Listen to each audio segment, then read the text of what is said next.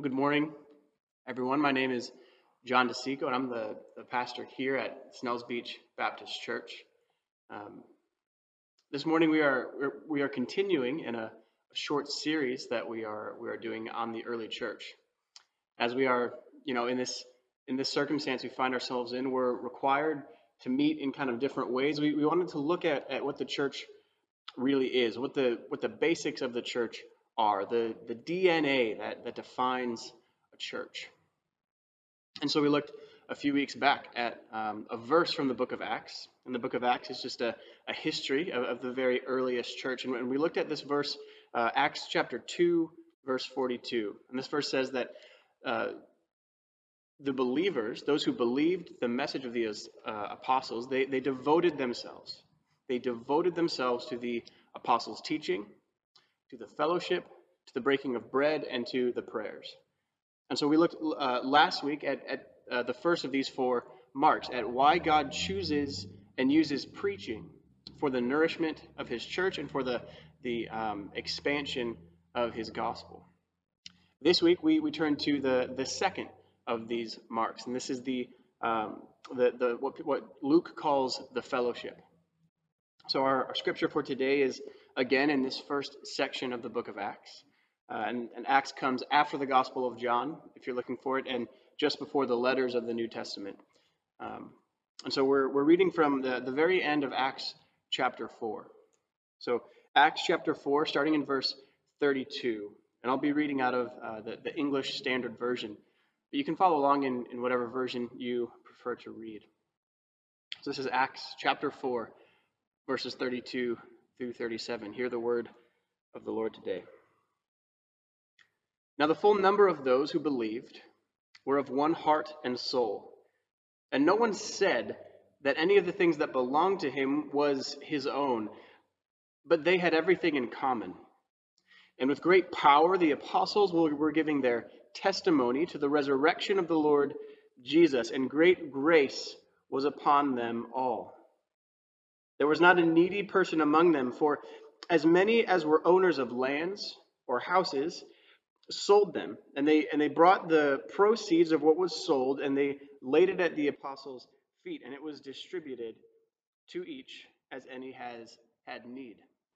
And thus a man named Joseph, who was also called by the apostles Barnabas, which means son of encouragement, he was a Levite, a native of Cyprus. He sold a field that belonged to him and brought the money and laid it at the apostles' feet.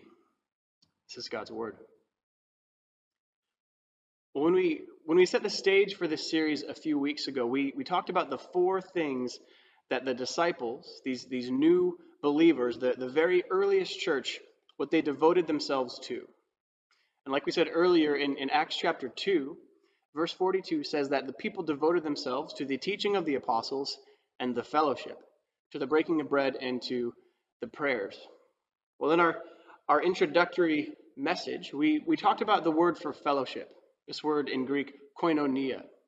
And koinonia, or fellowship, it describes the relationship between people who have a common interest. And this common interest is so strong that koinonia describes more than just two people who have the same hobby, but instead two people who are committed to the same goal. This is the kind of relationship that's like marriage. That's like people on a sports team, not just like two people who both like to watch trains, or two people who are out fishing, or two people who are painting the same sunset. This is a deep fellowship, communion. And the English word fellowship is a really good translation of this word koinonia, or fellowship. Another word that we saw that was related to this word, we read in our text today. And this is the reason I chose this text, to kind of explain what Luke means by fellowship. And we see this word where Luke says that no one said that anything that belonged to him was his own, but they had everything in common. They had everything in common. The word for common in Greek is koinos, which is the act of sharing or having things that are common. And this act of having things in common, koinos, or sharing, is closely connected to the idea of fellowship with one another, koinonia. You can kind of hear the connection, koinos, koinonia. And both of these require commitment. Both involve relationships. Both keep their eyes fixed on a common purpose while strengthening the others that are alongside them in order to reach this goal. And it is this commitment to one another that makes the early church so attractive to so many people. It's really hard to read this kind of text today and not want to see something like that in our community. And we should want to see something like this in our community. But we have to ask the question first, what did this fellowship look like? And then how did it happen? So first, what, and then how?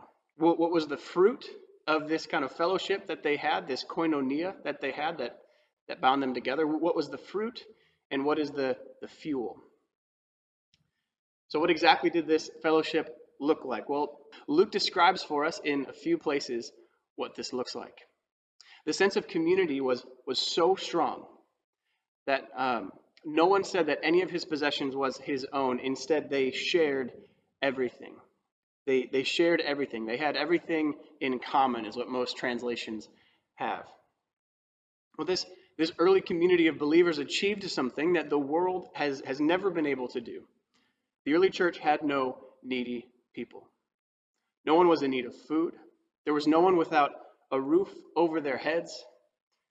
This is because whenever a need rose up in the community, whenever someone else saw someone who was in need, all of the individuals in the community would rush and voluntarily fill this need. And this kind of community wasn't achieved by man's strength. This wasn't made possible by people attempting to set up some kind of system. The care and attention that we see in this community that is given to those people in need is given freely. Luke doesn't tell us that there were no needy because no one had any concept of personal possessions. He says instead that this sense of unity was so strong that even personal possessions were freely given to those in need. And this is what happens when we as individuals understand the fellowship, the koinonia that exists between us as believers because of our identity in Christ. This fellowship we have exists because of what we have in common, which is a relationship with Jesus Christ. You can't expect for a whole community to have everything in common unless they have this one thing in common. In the letter of 1 John, which we looked at a little while ago, this beloved apostle, he writes that the gospel is proclaimed so that you may also have fellowship with us, koinonia. And our very fellowship is with the Father and with his Son, Jesus Christ. So we have fellowship with God, and because we all have that relationship with him, if we trust in him, we have a relationship with one another. And so between believers, there is this bond that we've said is thicker than blood. This bond is stronger than family because we are each united to God. And because we are united to God, we are united to one another. The picture that we have in the early church in our text today is simply a physical reflection of this reality. You know, the fellowship we see when two believers share a meal, when the needy are given food or shelter or a job from another believer, this is simply an expression of the already existing, the already there spiritual fellowship between believers. And these early believers shared everything they possessed because they all shared in the possession of the most important thing, fellowship with God. There can be no true and lasting fellowship between us if there is no true and lasting fellowship with God. So the fellowship that we see here is really the fruit of a different fellowship with God. And it is the effect of our relationship with him. In the early church, we see a picture of human fellowship that we should strive for. We should strive for this picture. We should seek to see this effect in our church and to see the fruit of fellowship in our communities. But there is great danger here. Because if we only seek the fruit of fellowship, without filling up first on the fuel that actually produces this, we will fail. If we seek the effect and do not consider where the energy for this even comes from, we will find ourselves too weak to do this. If we try to just imitate the picture of this church without first receiving the power that makes it possible, we will only create another religious structure that defines success and faithfulness in all of the wrong ways.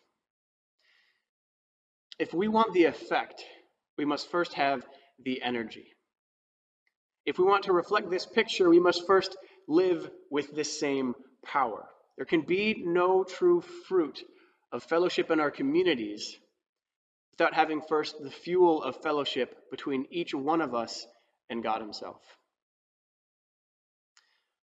One preacher who has influenced me a great deal likes to say that there's a difference between manufacturing the Christian life and manifesting the life of Christ. There's a difference between manufacturing the Christian life, which is the fruit of our relationship with God, or manifesting the life of Christ. And then this life of Christ is the fuel. It's what's in us and drives us to actually produce these things. This early Christian community is in many ways an ideal, a perfect community. Everyone could see it, even those outside of the church, because the life of Christ was put on such a display that the fruit of their fellowship with God was so manifest in their lives together that our scripture says that a great blessing was upon them all. Another way we could translate this word blessing is with the word favor, and that's actually how it's translated back in chapter 2, where Luke says that great favor was upon all of the believers. So this is how I am taking that word here, that because of this unity and community and this sense of togetherness that they had, the koinonia, the fellowship that was expressed, they had great favor with everyone because of the way that they looked after one another. And this kind of community is something that our world longs for. This community, this society of fairness where everyone is looked after. There are no poor, no needy people. This kind of sharing community is not, a recent thought from, 200 years ago. Karl Marx is really only the father of modern political communism or socialism. These ideas of shared possessions goes back even as far as writers and poets like Homer and Aristotle. This kind of community is attempted in so many different ways, even before the times of Jesus. It's something the world wants.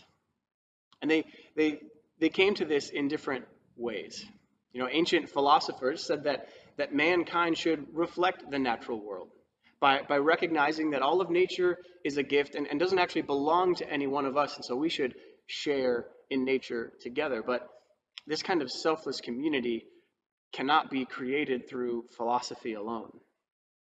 Other communities, they created laws and they established like a common pool of goods or resources that belonged to everybody. And this pool was protected by the laws and the constitution of this community. But laws can't make people share with love and with care. And so this eventually breaks down.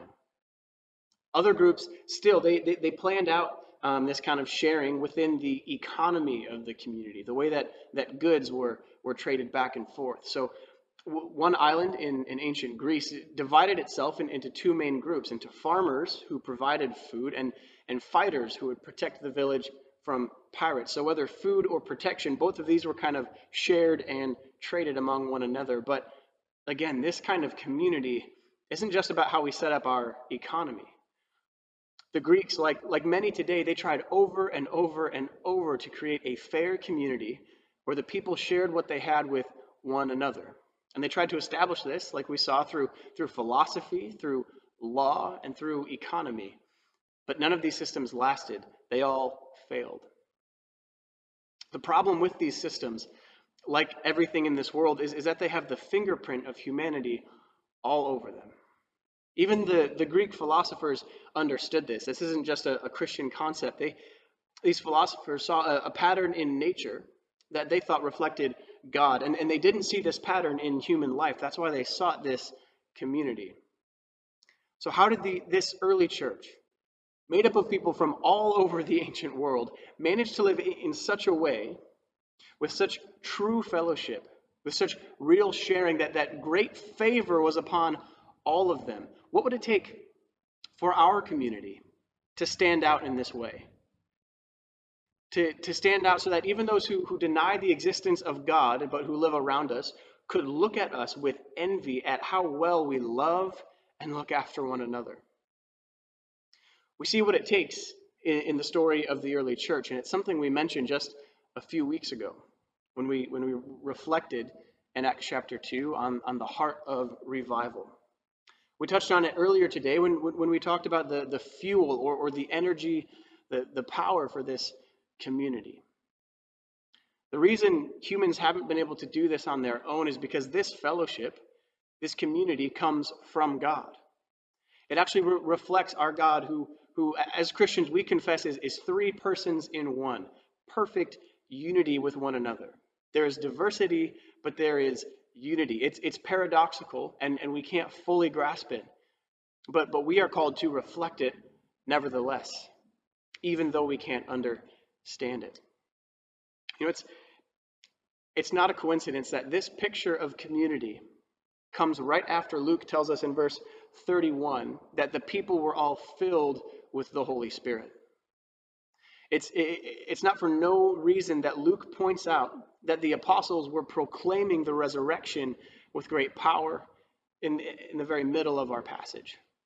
This is not a normal human fellowship. This is the fellowship of people who have been joined to Christ and live in the power of his resurrection. This is a resurrected community. Remember what we said earlier, that the fuel for this fellowship, it comes from our fellowship with God. The relationship that we are brought into when we trust in Christ brings us into relationship with one another. And Luke says that the full number of those who believed were one in heart and soul. These believers, there's a prerequisite. First of all, we can only be joined like this to others who believe. These believers were one. They were joined together by the Holy Spirit. Unity comes before fellowship. Can't have fellowship without unity. And this kind of fellowship with one another is only possible because the believers were already joined together by the Holy Spirit. And this is why we are constantly told in Scripture to guard the unity that is ours already in Christ. This is the kind of paradox that the Bible has for us. You are all bound together, tighter than you know, so be unified.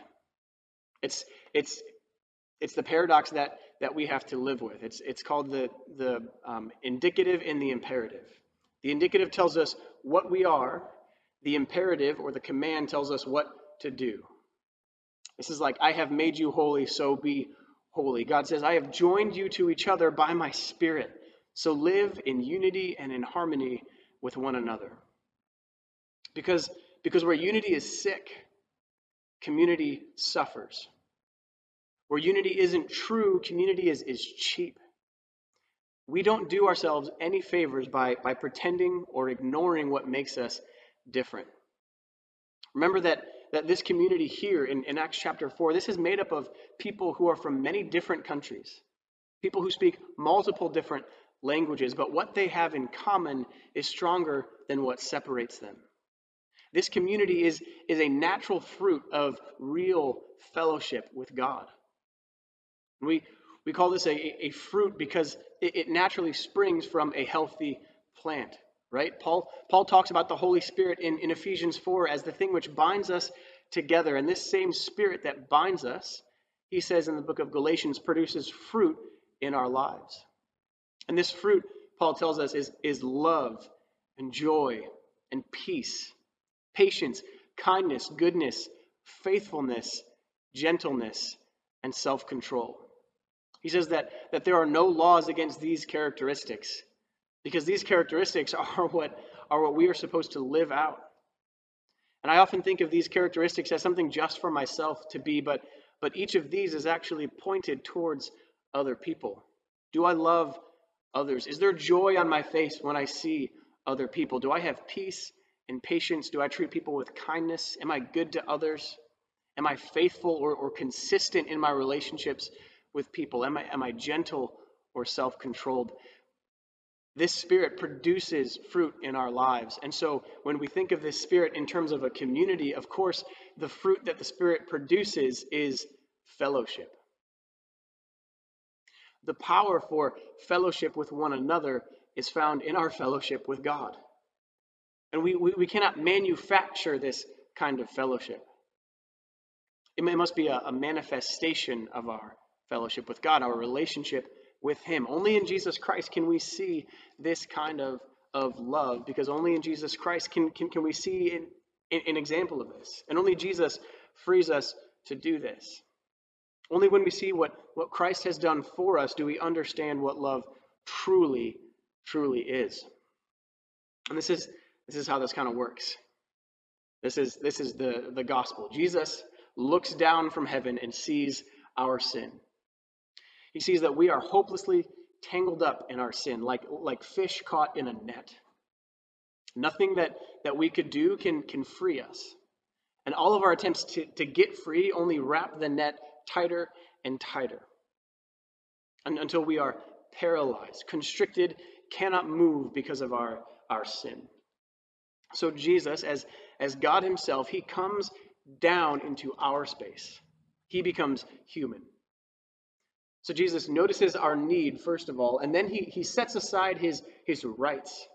He clothes Himself with our weaknesses, our flesh, and then He bears this weakness for us on the cross. Not only does He die for us on the cross to take away our sin, to pay the debt that we owed, to bear the penalty, our penalty, in His own body, but then He is raised from the dead. He is resurrected so that we who are joined to Him are also raised from our own death in sin, and we walk in His new life. This is resurrection. This resurrection gives us an inheritance with Christ. This resurrection gives us a hope for the future. Because we have already died in Christ, we don't have to fear death, because we know that we will live with Christ, who was raised from the dead. And perhaps one of the most beautiful places in the New Testament, and one of the most challenging, Paul describes Christ's work like this. He says in his letter to the Philippians, he encourages them. Actually, he commands them. This is a command. He says, "Have this mind among you, which is yours already in Christ Jesus." There's that indicative and imperative again. "Have this mind among you, which is yours in Christ Jesus, who, although He was in the form of God, He did not count this equality with God a thing to be grasped, as something to hold on to, but He made Himself nothing, and instead took the form of a servant. And being born in the likeness of men, and being found in this human form, He humbled Himself by becoming obedient to the point of death, even death on a cross." This humility, this picture that we see of Jesus Christ, is supposed to be the humility that we see in our own Christian communities. If you have been born again, you have been resurrected with Christ, and you live your life in the power of His resurrection. This is the energy and the power that we need. This resurrection is the fuel for our fellowship. Only when we are joined to Christ can we follow His example in seeing the needs of others, letting go of our personal possessions, and then meeting them in their need. If we follow the example of Christ, we must die to ourselves. Because isn't this what our passage back in Acts says? That no one said that any of his own possessions was his own, but instead they shared all things.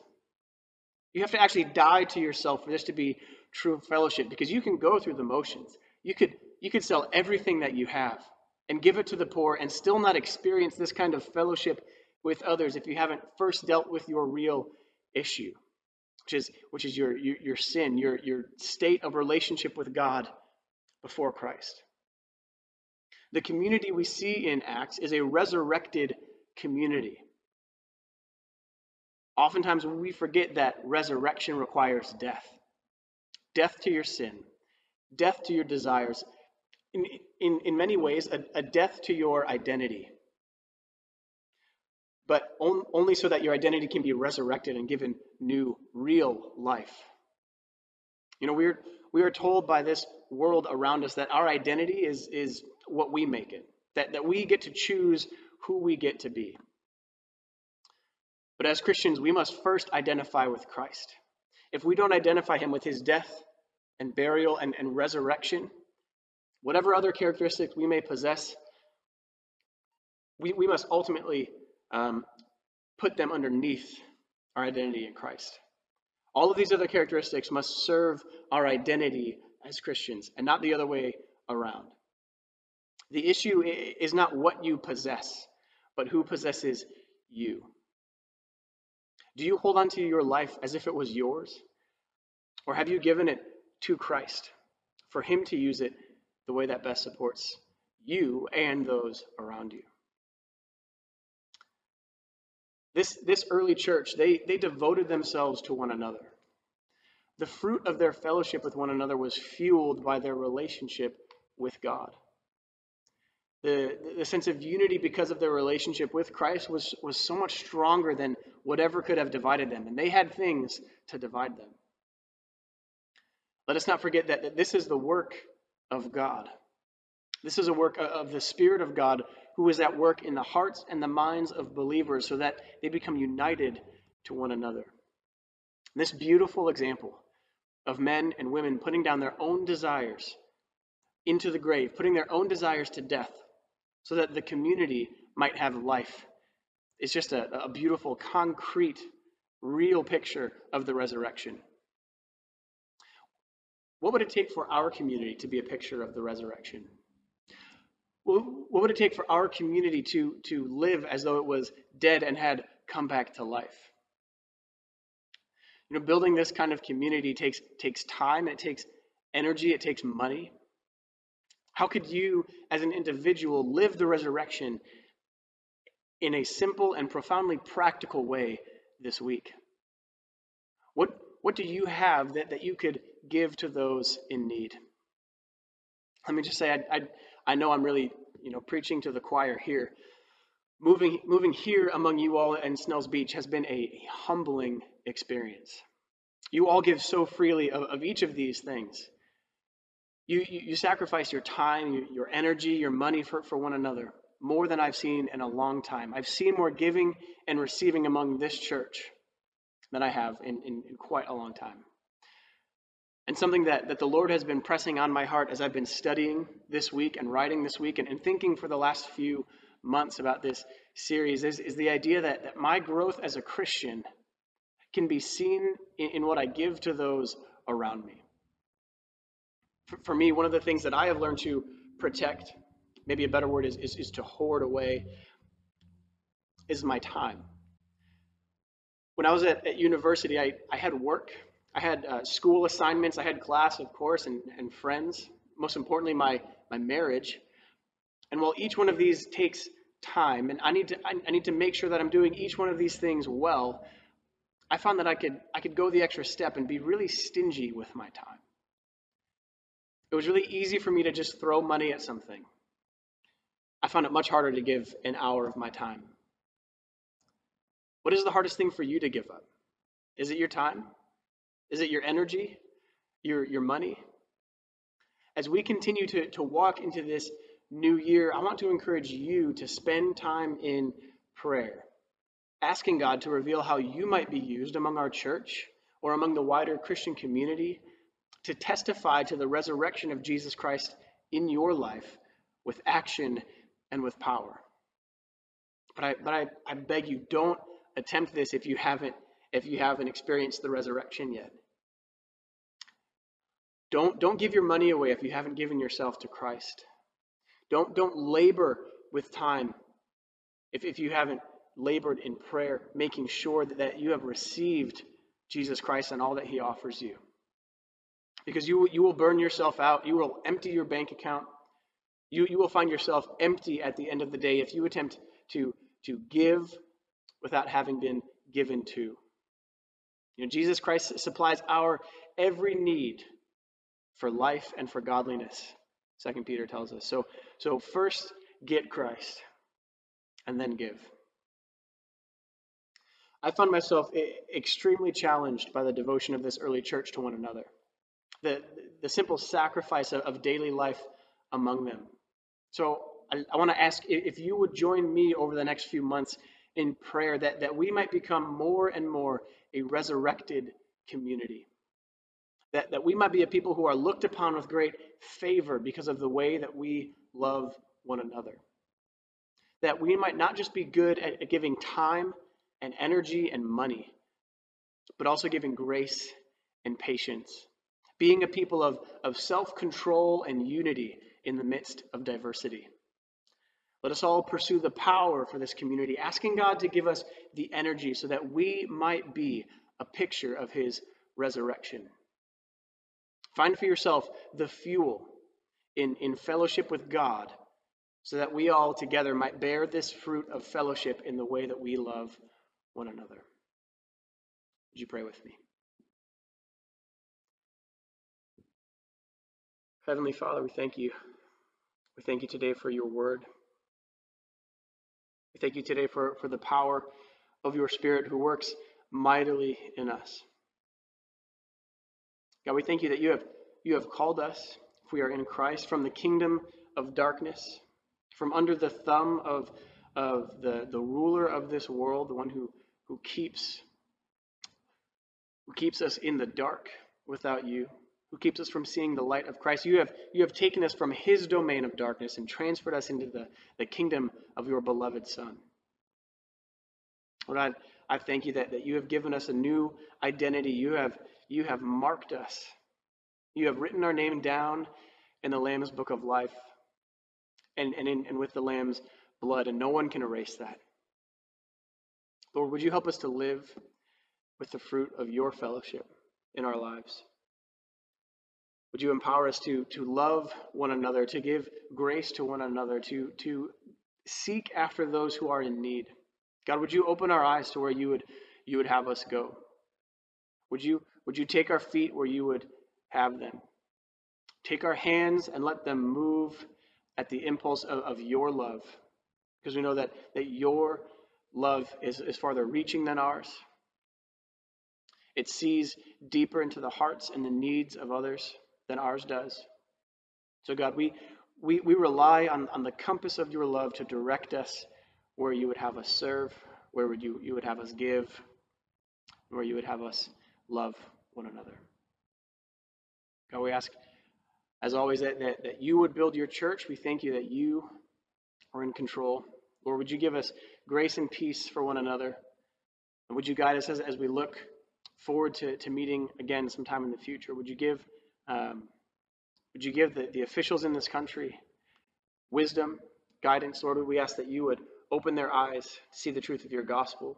We thank you for the people who belong to you, who are in positions of power. Would you give them favor, Lord, so that they might present the virtues of your kingdom, the message of your Son, even in that political sphere.